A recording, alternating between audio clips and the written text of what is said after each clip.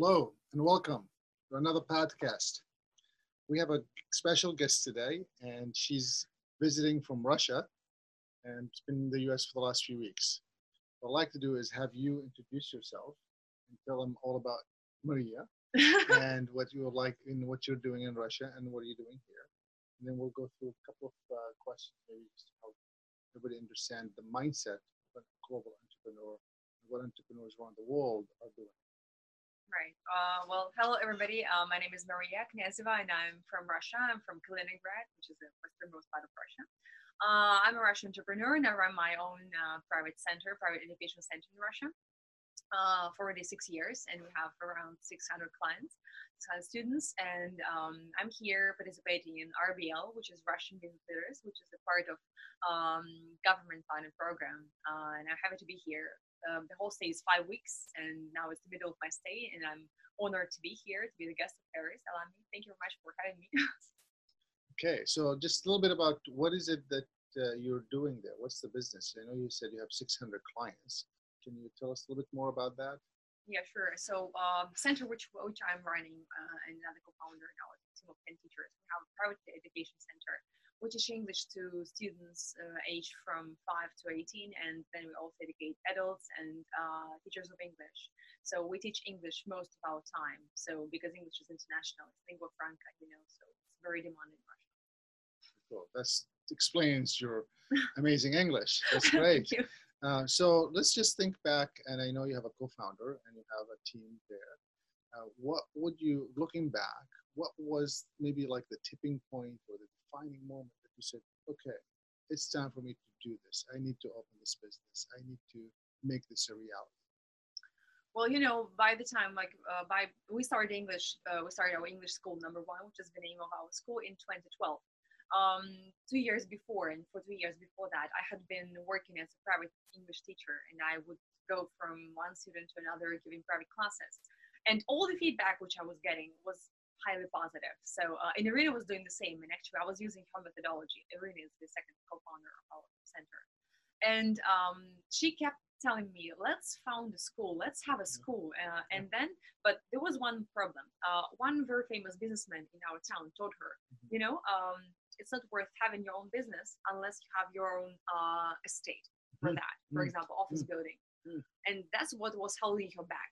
And I opened the website, which offered business property for businessmen. And there were relatively reasonable prices. And I said, why not? I mean, I don't see any reasons why we would fail. And that was the moment. And she decided to give it a go. So I was the person who did some very small research, but this was some kind of push. It boosted us to start. And since we started, it had been growing ever since. That's great. That's what a good story. So from teaching on your own to teaching and starting this business. Yeah.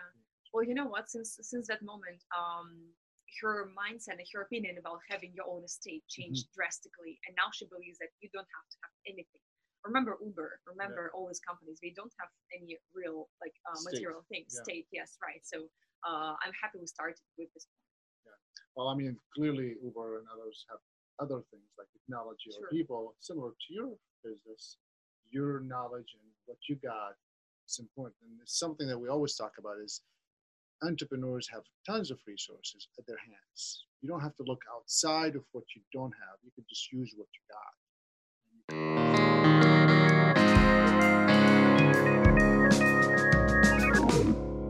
Maybe you could tell us a little bit more about, now that you've been going as an entrepreneur and you've been an entrepreneur, what's been the best thing of being an entrepreneur for you? In your eyes, in your mind, what's the best thing being an entrepreneur?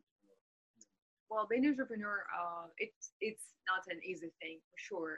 And I keep saying that you need to have great feeling, right intuition, guts, which tell you which you have to listen to, which you are to listen to. And the greatest thing for me has been that you can implement your own standards. And if the bar is high and you set the standards, you don't have to follow anybody else's rules, and you can set your own rules. And you can have your own, I would say, state. It's like your own country with your own laws, right? That's what I would say. Great. And if you were to take time back and look back, and if you were to start all over again, is there one thing that you would have changed or one thing that you would change being where you are today if you had the opportunity to redo it all over? Well, I've been thinking about it for a long time. Well, in terms of our company, I wouldn't have changed a single thing because it's been perfect and smooth.